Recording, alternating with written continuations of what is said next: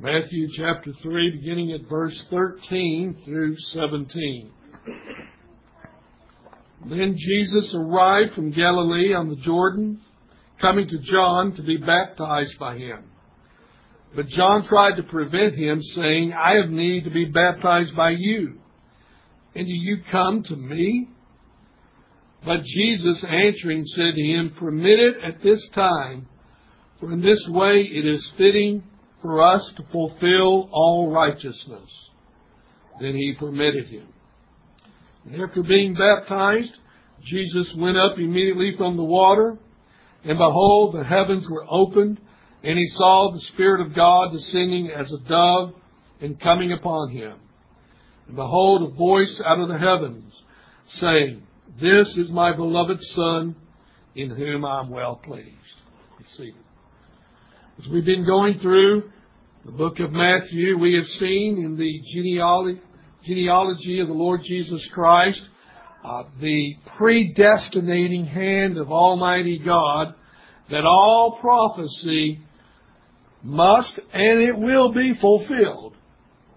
We know from the Scripture that because the world lay in sin, under the curse of sin, because of the fall, due to Adam's transgression. We know from the Word of God that all have sinned. All have come short of the glory of God. Everyone will perish in their sins without a Savior. We learned in Matthew 1:21 that when the angel came to Mary, informing her that she would bear a child, a virgin child, and the angel told Joseph what to name this child. You will name this child Jesus, for he will save his people from their sins. And so he will save his people from their sins. The Scripture is abundantly clear. We can't save ourselves.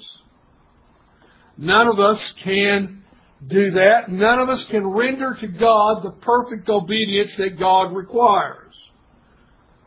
He requires a perfect life in order to stand before Him. And we must pay for our transgressions. And because we have broken the law of God. There are none that are righteous. No, not one. As Isaiah says, all our righteousnesses are as filthy rags.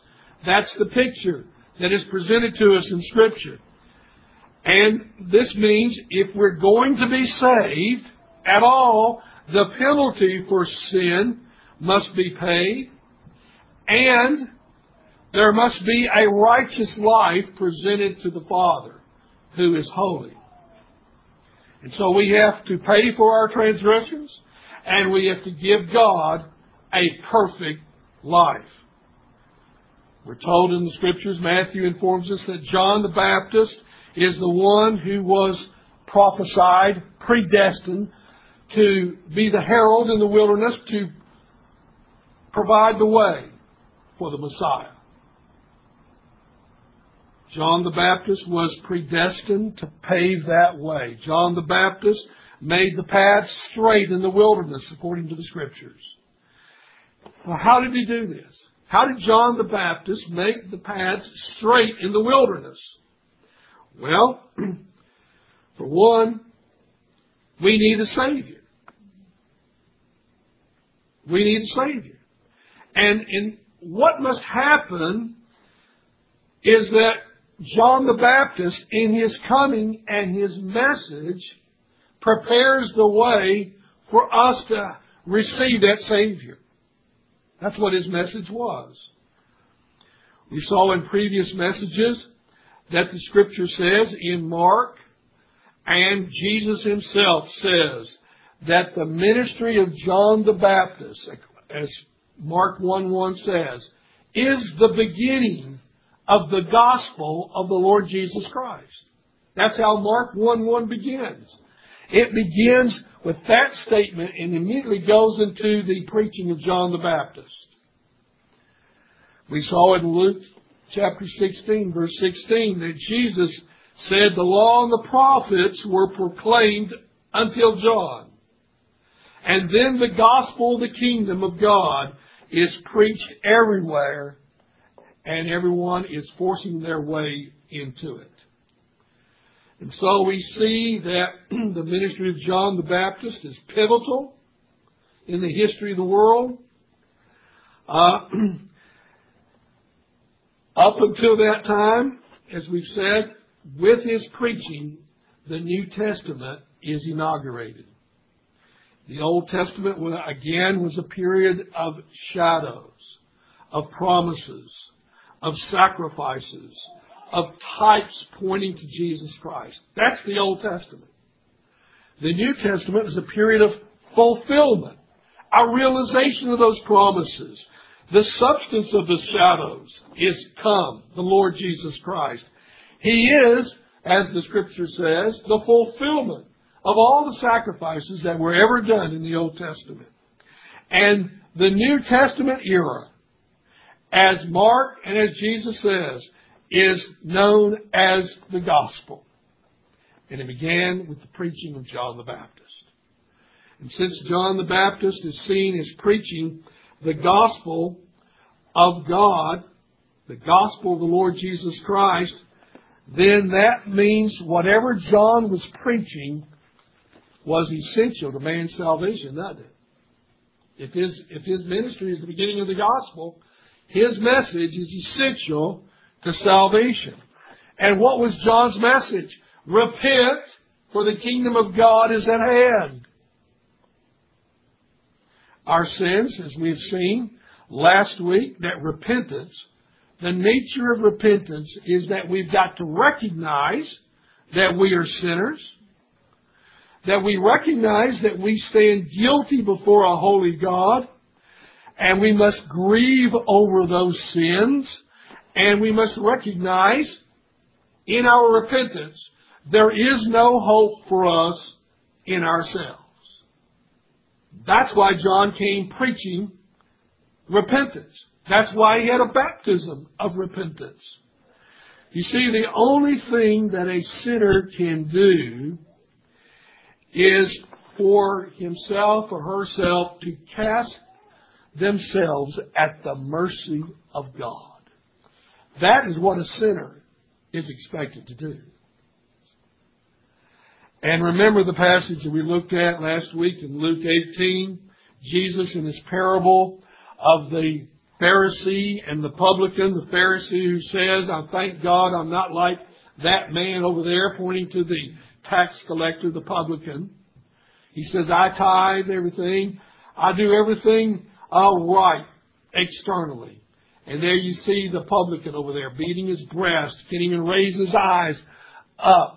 And he's separated. And he's saying, have mercy on me, the sinner. And Jesus says, who went away justified? It wasn't the Pharisee, the self-righteous Pharisee. It was the man who cast himself upon the mercy of God. That is the person that Jesus said went away justified. And so someone here recently told me they knew someone in a church who had said they had never sinned. Never sinned. If that isn't the epitome of self-righteousness, I don't know what is. And such thinking, you know the problem, whether someone says they may not go to that extreme to say they have never sinned. I've known people say I haven't sinned in 3 weeks or 2 years. And you know what the problem is? The problem is a very low view of the holiness of God. That's where it starts. A low view of God and a very elevated view of ourselves. And therefore, because they have a low view of God, they have a low view of an understanding of how God's law relates to us. Jesus will get at this when we approach the Sermon on the Mount in chapter 5.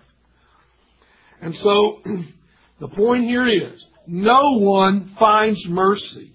No one finds salvation at all who thinks they have never sinned, who thinks they are self-righteous, who point the finger at other people instead of pointing the finger at themselves, understanding their own inadequacies. You see, Jesus in His ministry will tell the Pharisees, it's not the healthy that need a physician. It's the sick. Turn with me, for example, to, obviously we're going to come back to Matthew 3, so don't lose sight of that. But turn to Mark chapter 2 and look at verses 15 through 17. This is the incident that I was just referring to. We read, "And it came about that he was reclining at the table in his house, and many tax gatherers and sinners were dining with Jesus and His disciples. For there were many of them, and they were following Him. And when the scribes and the Pharisees saw that He was eating with the sinners and tax gatherers, they began saying to His disciples, 'Why is He eating and drinking with tax gatherers and sinners?' And hearing this, Jesus said to them, 'It is not those who are healthy who need a physician, but those who are sick. I did not come to call the righteous, but sinners.'" That's why Jesus, in Luke 18, we've already alluded to, said that Pharisee who thought who was self-righteous will not be justified. He didn't see himself as a sinner. And therefore, there was nothing that Jesus could do for him in that sense. Because he didn't think he needed a Savior. We all need a Savior because we are all sinners. We all have sinned. We have all failed to render God the perfect obedience that He requires. And therefore, we are in need of the physician, Jesus. No one enters the kingdom of God without repentance. And that was John's message. That's why John is said to be the one paving the way for the Messiah. Unless you have a repentant heart, you will never enter the kingdom of God. And so we see that's why His ministry is said to be the beginning of the gospel era. You've got to repent. You've got to acknowledge your sins. You can't be self-righteous. John's baptism of repentance. What did it demonstrate? Well, it demonstrated that we must be cleansed from all our sins, right, in order to enter the kingdom of God. We must see that union with the Messiah, union with the Lord Jesus Christ, is the mechanism by which we enter the kingdom of heaven. John's baptism was important. John says that, remember, we looked at the passage where when the Pharisees and the Sadducees were coming to John to be baptized, he said, "Who warned you to flee the wrath to come?" Because he knew their heart. He knew their lifestyle. He knew that they were self-righteous and they had no part at all in His work. We saw that Jesus said that while He baptized with water, there was one coming after Him who would baptize with the Holy Spirit and with fire. John's baptism is important. John's baptism, as we see, was geared around administering the sign, if we may say, of the covenant. And a sign points to something, right? That's what a sign does. It points to something else. But that is all that John could do. Point to someone else who could actually baptize with the Holy Spirit, and whose baptism with fire separated men, the sheep from the goats. And you see here, it is possible to be baptized with water and not to be baptized with the Holy Spirit. But in the baptism of water, if there is a repentant heart, then that repentant heart does what? Renounces self-righteousness. That repentant heart acknowledges sin. That repentant heart acknowledges, without the mercy of God, I will not make it. And so that's why John's message, though John could not deliver the substance, it was still important. But John makes it clear, you got to receive the substance. You've got to be truly cleansed by the one who can cleanse you, the Holy Spirit. And so we see here the Holy Spirit's baptism begins with regeneration of the heart. You got to look at it in its totality. It begins with the regeneration of the heart. It begins with the Spirit transforming that old heart of stone, of rebellion, to a heart of flesh that is pliable, a heart that's receptive to the Lord. But that's only the work of the Holy Spirit. Only the Holy Spirit can regenerate someone. So that baptism of the Spirit, as Titus 3 says, that washing of regeneration by the Spirit is that baptism that actually saves, of which John's baptism pointed to, but could not actually deliver. But it was still important because it prepared the way, because without that repentance, you're not going to make it. And so John is saying, I'm preparing you, your heart, to receive by faith the one to whom I am not worthy to unlatch his sandal. And so we see here that John the Baptist knew that he was but the forerunner of the Christ. His ministry, as he understood, was preparatory. Later on he'll say, I must decrease and he must increase.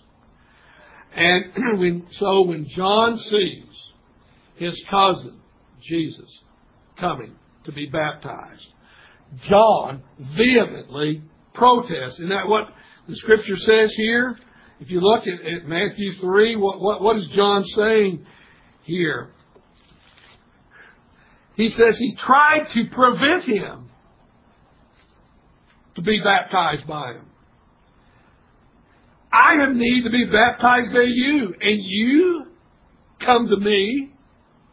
See, he was trying to stop Jesus from being baptized by him. John says, and he rightly understood, I'm the one who needs to be baptized by you, Jesus. So why are you coming to me? And Jesus' response is most telling. And in Jesus' response is if I may say, a mountain of theology in what he says to John. Look what he says. But Jesus, verse 15, answering said to him, permit it at this time, for in this way it is fitting for us, you and me, John, fitting for us to fulfill all righteousness. Then he permitted him. So why did Jesus come to John to be baptized? As we've already acknowledged, does not John the Baptist understand that in one sense, Jesus in one sense didn't need John's baptism, but in another sense, he really did need John's baptism, and we'll look into that. The Son of God, the Son of Man, who Jesus is, does he need to repent of anything? No. He's the God-man. He is, as Scripture says, without sin. Scripture says that Jesus never, ever sinned. Not once.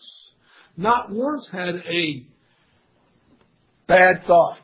Someone said one time, says, do you think the infant Jesus, in his crying as a baby, sinned? And someone, a theologian, says, yeah, I think that the baby Jesus cried as an infant, but never sinfully.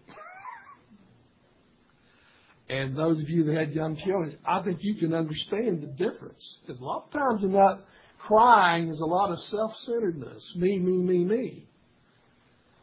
Did he have a wet diaper? Or whatever they had. I'm sure he did. He experienced pain.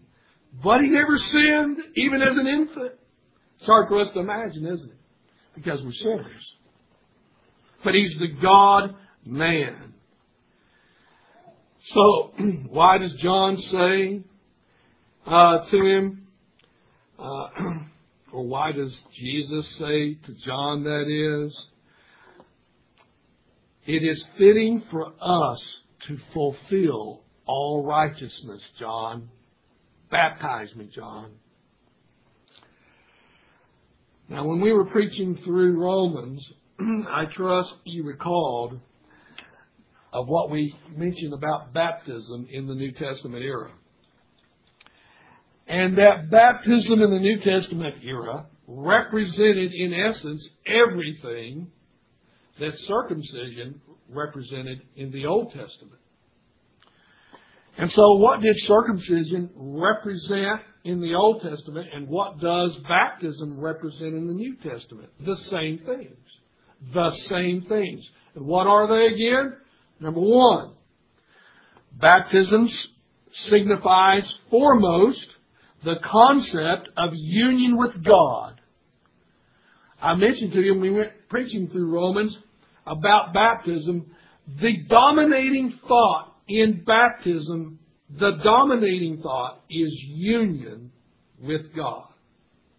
Keep that in mind.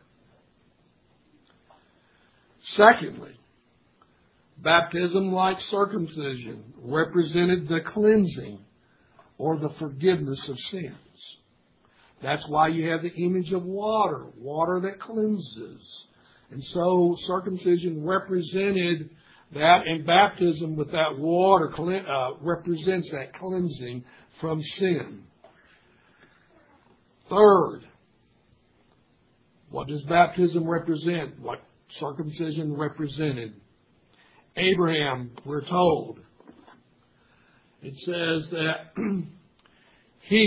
Abraham states that he received circumcision, that in his receiving of circumcision, it was a sign of a seal of the righteousness of faith that he had before he was circumcised.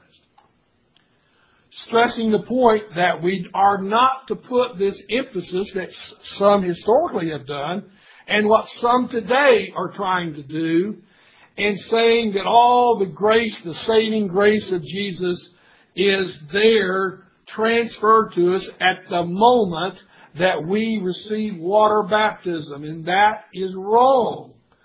That is not true. It may be there. It may be there.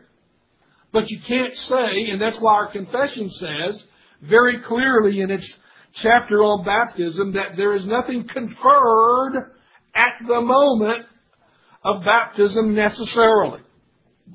That baptism is a sign and a seal of that which God will do in God's timing. Now, it may be in that infant, but it may be 80 years later in the life of that person who's the elect. But it will happen. And therefore, we don't rebaptize them because it still represents the righteousness of faith. Now, in preaching through Romans 6, I did draw your attention, and I want you to turn over to Colossians chapter 2. Colossians chapter 2, verses 11 and 12. And in Him, that is Jesus, you were also circumcised with a circumcision made without hands, in the removal of the body of the flesh by the circumcision of Christ, having been buried with Him in baptism, in which you were also raised up with Him through faith in the working of God, who raised Him from the dead. Now, this passage clearly states that Jesus spiritually circumcises all, and that this is a spiritual cleansing. This is a spiritual union with God in the truest sense, and this reception of this righteousness is through faith. Now let's concentrate for a moment on Jesus' comments to John the Baptist, where he says, "Permit this baptism, John, at this time, for it is fitting for us to fulfill all righteousness." That statement, fulfill all righteousness, is a powerful statement. And in the Messiah's baptism, how is that righteousness fulfilled? When John baptized the Lord Jesus Christ, who didn't need to repent of anything, who had no sin. So how is He fulfilling righteousness? Did we not see that the angel telling Joseph and Mary, told Joseph to take Mary and the baby, Jesus, to flee to Egypt, right? Because Herod the Great was wanting to kill this baby. And so in that statement we see, and we looked at that passage in Matthew, if you look at Matthew, turn back to Matthew 2.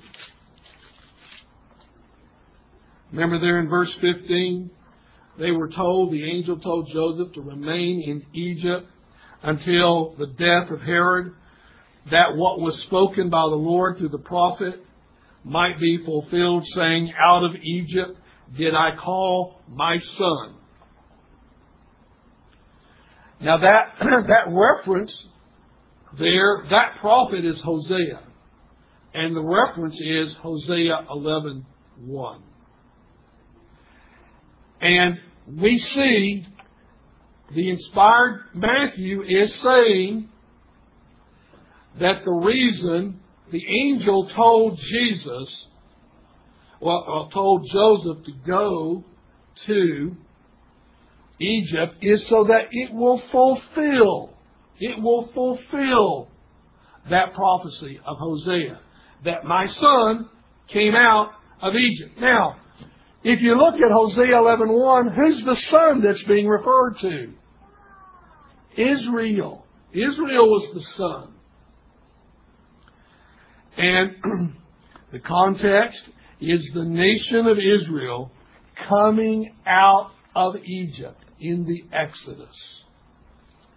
Now we must understand that in the Old Testament, and this is important for us to understand, that the nation of Israel in several Old Testament passages is referred to as the Son of the Most High, as His Son.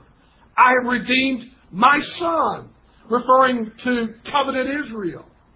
The covenant nation is said to be redeemed out of Egypt. In fact, is it not what God says in the giving of the Ten Commandments? How does it preface? I'm the God who has redeemed you out of bondage, out of the house of bondage. Speaking to who? The nation of Israel. The nation of Israel, and Deuteronomy 7 talks about, it's a holy nation. That nation of Israel, that people were holy unto the Lord, covenantally holy. Now we learned, did we not, when we were preaching through 1 Corinthians, and we got to 1 Corinthians 10, if you recall, who was baptized in the Red Sea? It says all of Israel was baptized in the Red Sea. And they didn't have one drop of water applied to them. But it did say they were all baptized. And then the text goes on to say they were all baptized, and yet most of them who were baptized fell in the wilderness. And it says it was given as an example to us not to follow their ways. Hebrews 3 brings it out that why did they fall in the wilderness? Because of unbelief. Because of unbelief. But they were all baptized. And so what we see, just because you are in the covenant, doesn't mean you're of the covenant. To be in the covenant means you are part of the covenant community. It means you have received the sacrament that places you in the covenant. Esau is said to be in the covenant, but Esau was not of the covenant. Same is true with Ishmael. Ishmael was in the covenant, but he wasn't of the covenant. And so what we see here, keep in mind that in the Old Testament, that it says that Israel, the nation, was redeemed out of Egypt. Now, in their redemption out of Egypt, in the last plague that finally convinces Pharaoh to let the people go, what was the nature of that plague that came upon Egypt? The angel of death was going to arrive. And if you did not have a lamb slain and that lamb's blood put on your doorposts, all the firstborn would perish. And the only way of escaping was to have the blood of the lamb on your doorpost to save you. So when the angel of death came, it would what? Pass over that house. And so, it's interesting, it says, who perished? The firstborn perished. Who was Jesus? But Mary's firstborn. And where was Jesus at for a time? In Egypt. So when it says, you go there so that when you come out, it says, as Matthew says, so that out of Egypt did I call my son. It's identifying Jesus with the nation of Israel, right? That's obvious in the text. Now, the Passover feast, commanded by God, was to be kept a perpetual feast among the generations of Israel, we're told. Do we observe the Passover today? In a sense. You know what the Scripture says Jesus is? He is our Passover. Jesus is the Paschal Lamb of God, whose blood delivers His people out of bondage. And so, His blood brings forgiveness of sins. And so when so that putting of blood of the lamb that was slain on the doorposts, to us, we get it. It's a type. It pointed. It was a sign to point to who? Jesus. That's who it pointed to. Jesus. Just as that blood of that lamb would bring them out, so the blood of the Lamb of God would deliver them. After the baptism of Jesus, He'll go into the wilderness. We'll preach on that next week. But when He comes back, John the Baptist says, behold, the Lamb of God that takes away the sin of the world. The Lamb of God. And so what we see here, Jesus is the promised Lamb. He is the Paschal Lamb. Jesus is the Passover paschal lamb who sheds His blood to bring forgiveness of sins. As I said, there's a huge amount of theology in Jesus' statement. John, it is fitting for us to fulfill all righteousness. Now mind you, Jesus is the mediator. He's the mediator of the new covenant. Jesus is the Redeemer. Jesus is the Messiah. The Messiah's purpose in coming into the world is explicitly set forth for us in His birth. Name Him Jesus, for He will save His people from their sins. That's His purpose. That's why He came, to save His people from their sins. Now, in this regard, in saving His people from their sins, what are the two things that have to happen? Well, here's the two things that have to happen. We must render perfect obedience to God. That has to happen in order to be redeemed. Secondly, the penalty for our transgression of the law must be paid. God is a holy God. God is a just God. But since the Scripture says that we cannot in ourselves give God that perfect obedience in ourselves, what does that mean? That means that the perfect obedience must be given through a substitute, right? If we can't get it, it has to come through a substitute.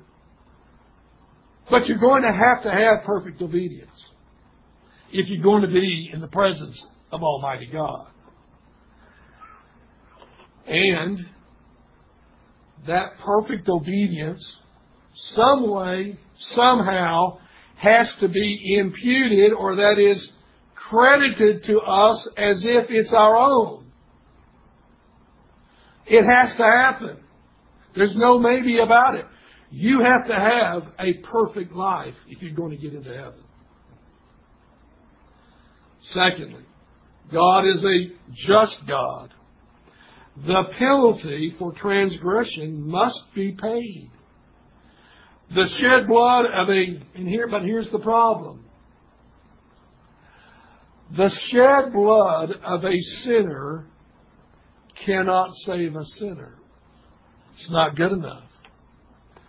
And the shed blood of another person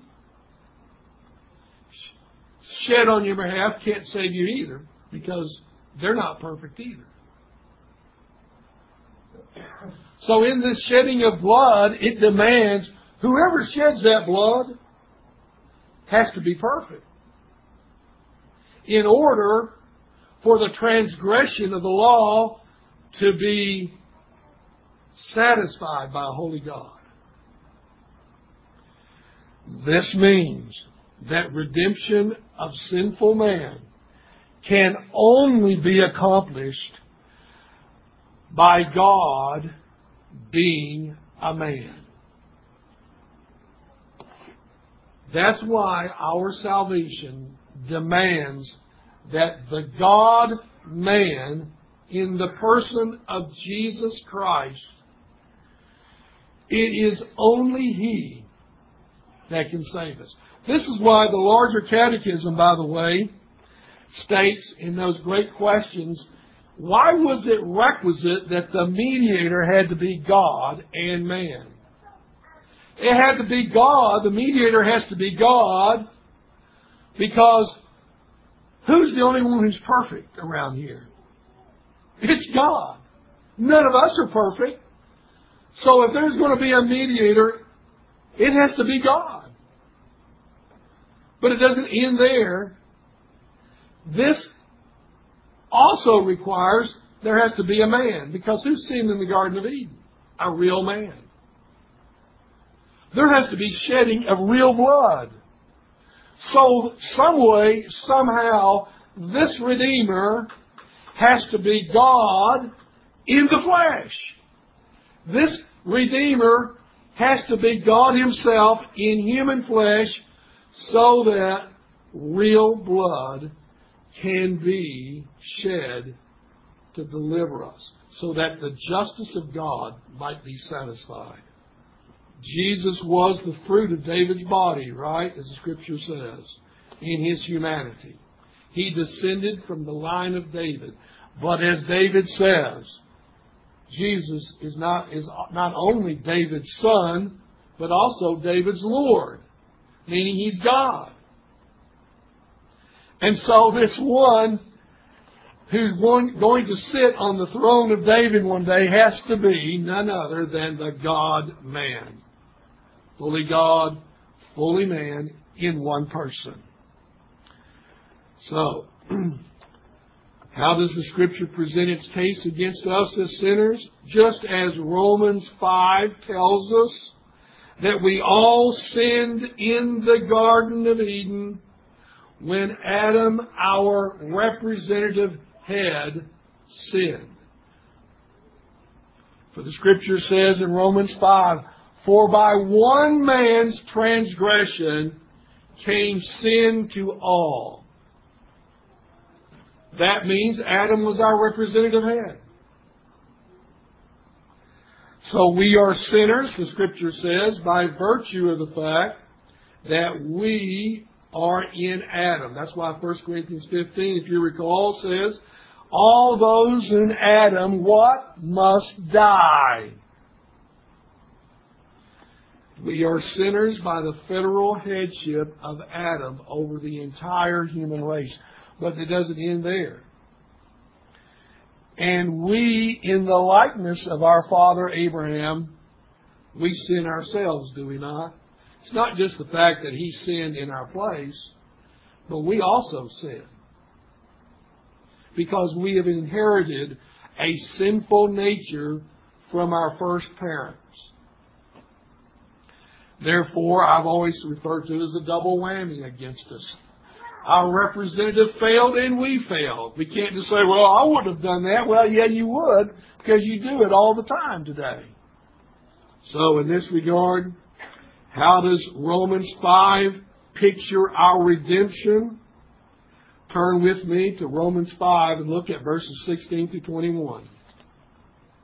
Romans 5, 16 through 21. I want you not to lose sight of the fact that Jesus is telling John the Baptist, John, you got to baptize me because we must fulfill all righteousness. And the reason I'm going into this is how he's fulfilling righteousness and what the baptism means. So, in Romans 5:16, we read, "And the gift is not like that which came through the one who sinned. For on the one hand, the judgment arose from the one transgression, resulting in condemnation. But on the other hand, the free gift arose from many transgressions, resulting in justification. For if by the transgression of the one death reigned through the one, much more those who receive the abundance of grace and of the gift of righteousness will reign through the one, Jesus Christ. So then, as through one transgression there resulted condemnation to all men, even so through the one act of righteousness there resulted justification of life to all men. For as through the one man's disobedience the many were made righteous, sinners, even so through the obedience of the one the many will be made righteous. And the law came in that the transgression might increase, but where sin increased, grace abounded all the more. That as sin reigned in death, even so grace might reign through righteousness to eternal life through Jesus Christ our Lord." See, the one act of obedience can be seen. There's debate as to what constitutes that one act of obedience. But that one act of obedience encompasses the death of Christ. But remember, what was required, at least in the Old Testament, if you brought a Paschal lamb? It had to be what? Without blemish. Perfect, as much as a human could render. And what was that picturing? You're seeing what that pictured. The Redeemer who actually brings the forgiveness has to be perfect, and is that perfect lamb. And so in this regard, this atoning death of a perfect man atones for our sins. And how do we get the righteousness of God? This is important. How do we get the righteousness of God according to the Scripture? Through faith. Through faith, we become the righteousness of God. Therefore, when Jesus tells John the Baptist that we must fulfill all righteousness in His baptism by John, Jesus is officially, He is publicly becoming, in His baptism, the mediator of the new covenant. And since, now I told you, what are you not to forget about baptism? What is the dominating idea of baptism? Union with God. Union with God. And since union with God is the dominating idea, what is happening in Jesus' baptism?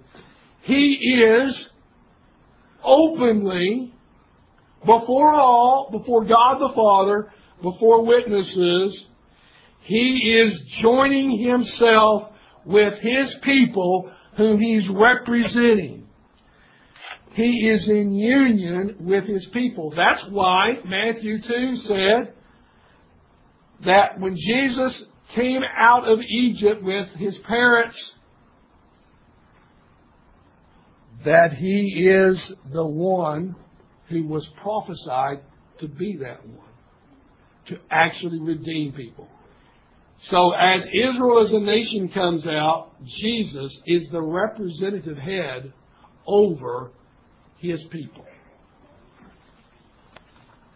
And in Jesus' baptism by John, we should not lose sight of the fact that the baptism does denote the cleansing of sin. Now, we did say that the dominating idea is union with God, right?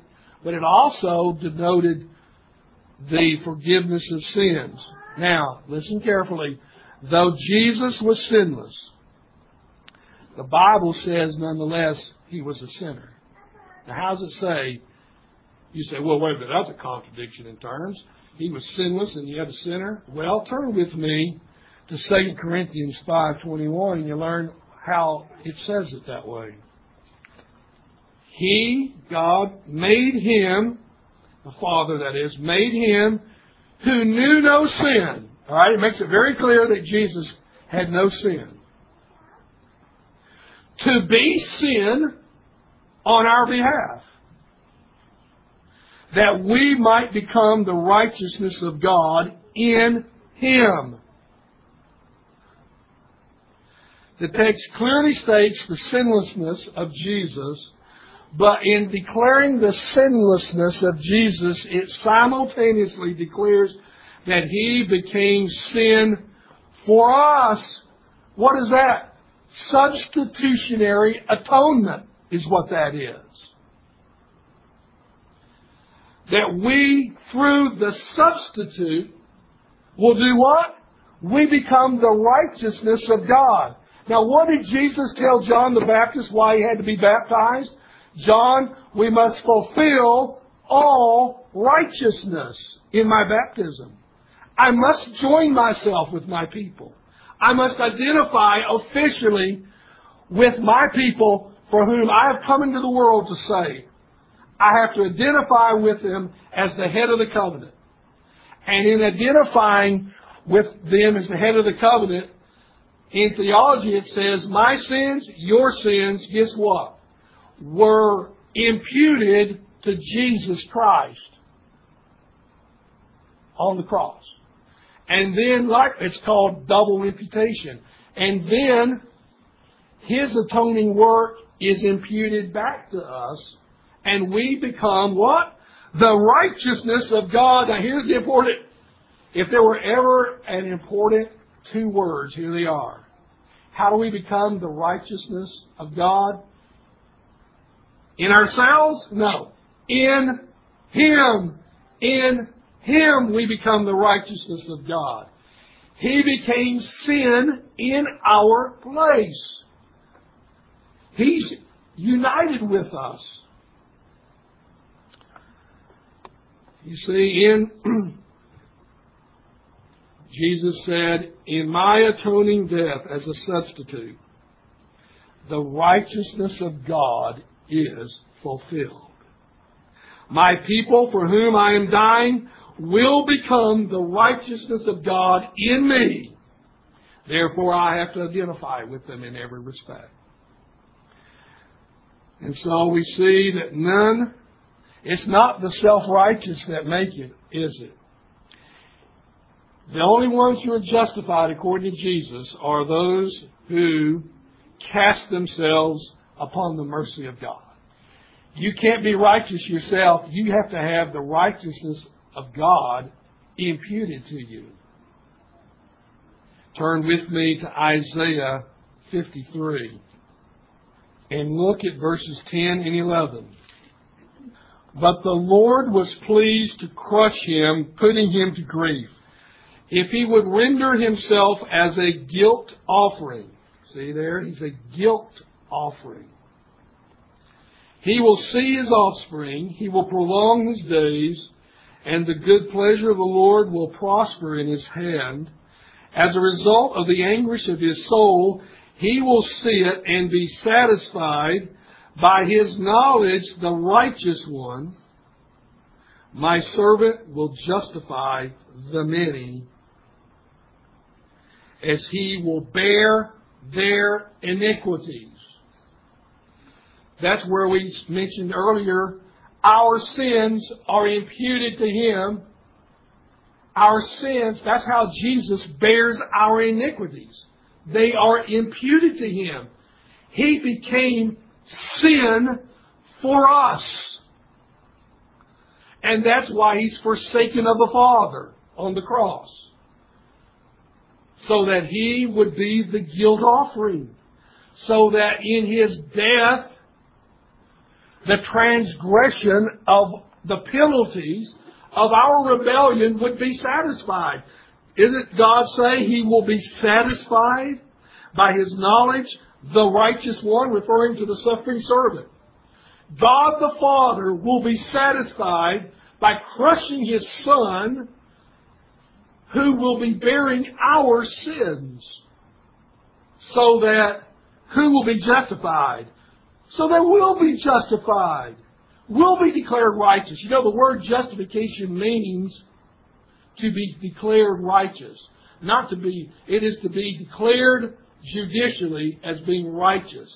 So that when Jesus was crushed on the cross of Calvary, he paid the penalty for our sins, and we have been declared forgiven in him. Not in ourselves, but in him. We have been declared forgiven. And so we can't be justified apart from his forgiveness. And so what we see here, do you see how important Jesus' baptism really was? So that it was absolutely vital. He's the mediator of the new covenant. He has to identify with his people. And when we talk about next week of him going into the wilderness, there's a particular reason, covenantally, why he goes into the wilderness. Now, if you turn back to Matthew 3:16, it says, after being baptized, Jesus went up immediately from the water, and behold, the heavens were opened, and he saw the Spirit of God descending as a dove and coming upon him. So we're told that immediately after his baptism, John the Baptist literally sees the heavens rendered open, and this dove, this image of a dove descending and resting upon Jesus. That's what John saw.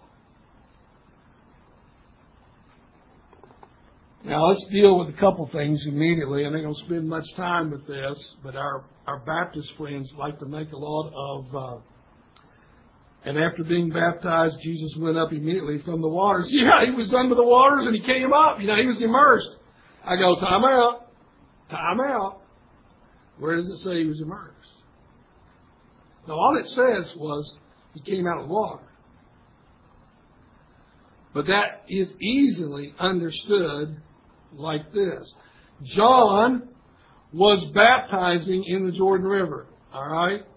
So John likely is in the Jordan, and Jesus steps into the Jordan just like everybody else, and John baptizes them, and he will baptize them just like how they were baptized in the Old Covenant, by sprinkling or pouring. Is how they did it. And therefore, when it says that Jesus went into the water after being baptized, went up, so if he's in the water, if he comes out of the water on the land, he's come up immediately out of the water, right? Yeah. So it can be easily understood that way and ought to be understood that way. And so what we see here, actually the mode of baptism is not being presented here. And I will remind you what Hebrews 9 verses 13 and 14 says, talking about how he's likely was baptizing. Hebrews 9, 13 and 14 says this: For if the blood of goats and bulls and ashes of a heifer sprinkling those who have been defiled sanctify for the cleansing of the flesh, how much more will the blood of Christ, who through the eternal Spirit offered himself without blemish to God, cleanse your conscience from dead works to serve the living God? And if you look at Hebrews 9, it talks about various washings, and the Greek says various baptisms there. So it's talking about various baptisms that were performed in the Old Testament. And so it was not unusual for them to sprinkle the blood, to sprinkle the water that represented cleansing. And so when it says that when he came out of the water, the heavens were open, and it says that that the Holy Spirit, in the form of a dove, descends upon Jesus. Now you understand why our Pentecostal friends have the dove as one of their major symbols, because they emphasize the gifts of who? The gifts of the Spirit. So there is that connection there. Now, when we talk about the Holy Spirit. Now, the Holy Spirit is the third person of the Trinity, right? Does God have a body? No. Son of God didn't have a body until the Son of God was incarnated and took on a human body. Holy Spirit doesn't have a body. But it says the Holy Spirit descended in as a dove upon Jesus. That's what John saw. Now, this idea of how God communicates certain truths to us, this is how God communicated truth in the Old Testament to us.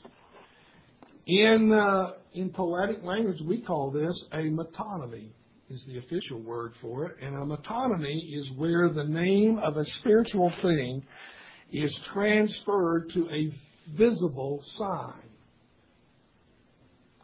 The name of a spiritual thing is transferred to a visible sign. Several instances in the Old Testament. How did God manifest His presence to Israel in the wilderness? Through the Shekinah cloud, right? The Shekinah cloud went before them. It represented what? The presence of Jehovah with His people. Now, was Jehovah a cloud?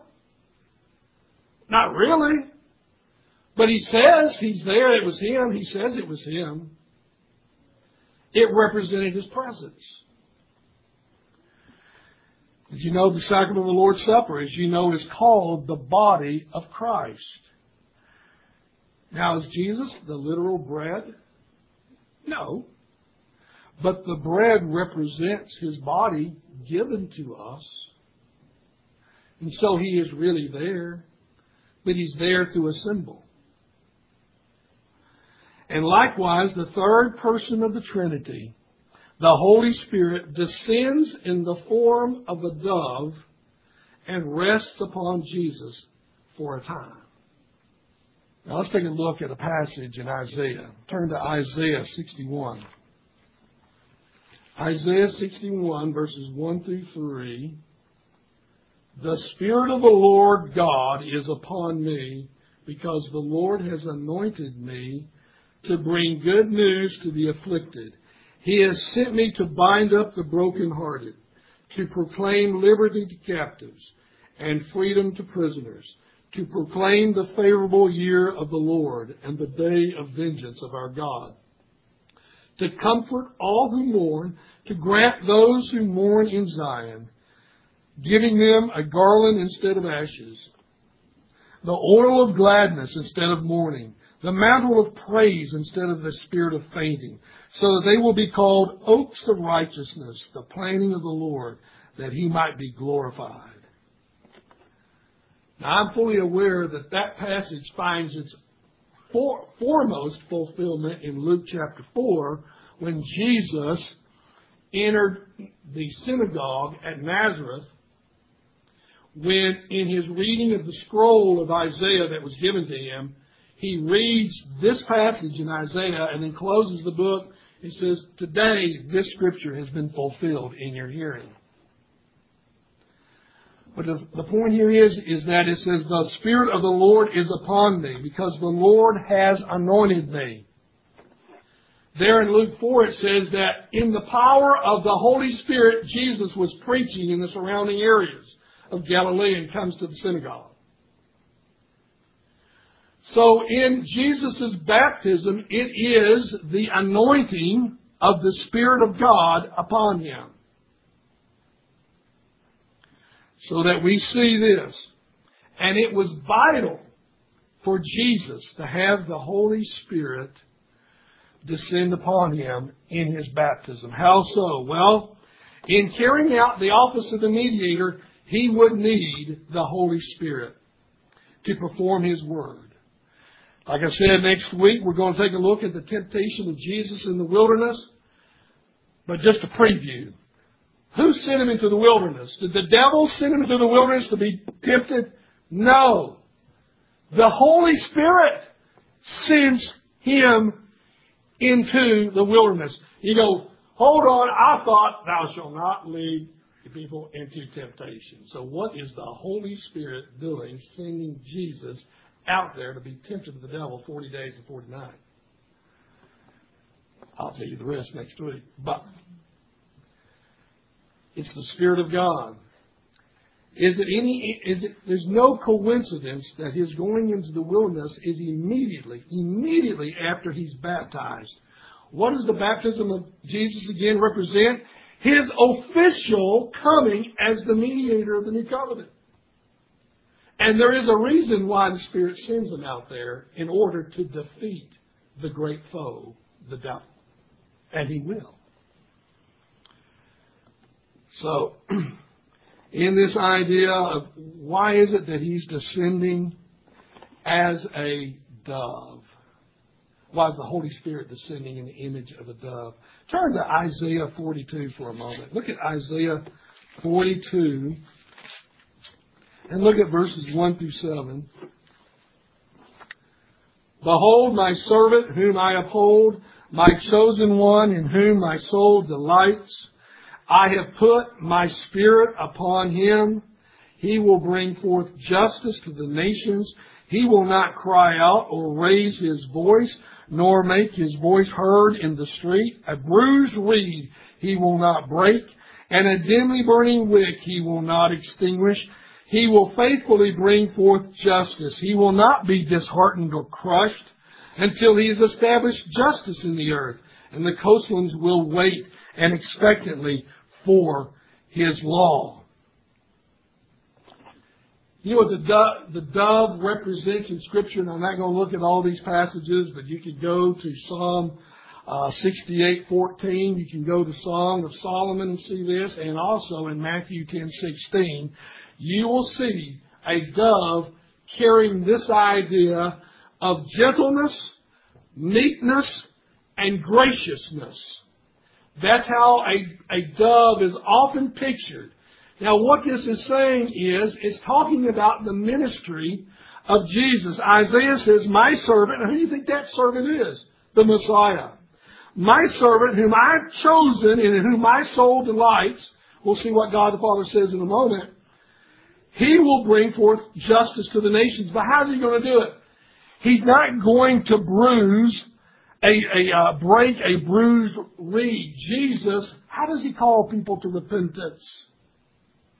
Come unto me, all ye that are weak and heavy laden, and I will give you rest. Take my yoke upon me and learn of me, for my yoke is easy and my burden is light. It's not like the Old Covenant. It's not like the Old Covenant where God was so holy when He revealed Himself to Moses. He says, now Moses, only you can come up in the mountain. Don't let anybody else come to the mountain. Don't bring your sheep up there, because anybody gets up on the mountain, the moment they get on the mountain, they're going to die. If the sheep just wander up on the mountain, they're going to die. And it says, what happened if you touch the Ark of the Covenant? If you touch the Ark of the Covenant, we have instances of one sliding over and they touched it. They died instantly. We read in the Scriptures that when Moses was up on the mountain receiving the commandments initially, it says the mountain quaked, there was fire, there was thunder, there was lightning. It says the people were terrified of that.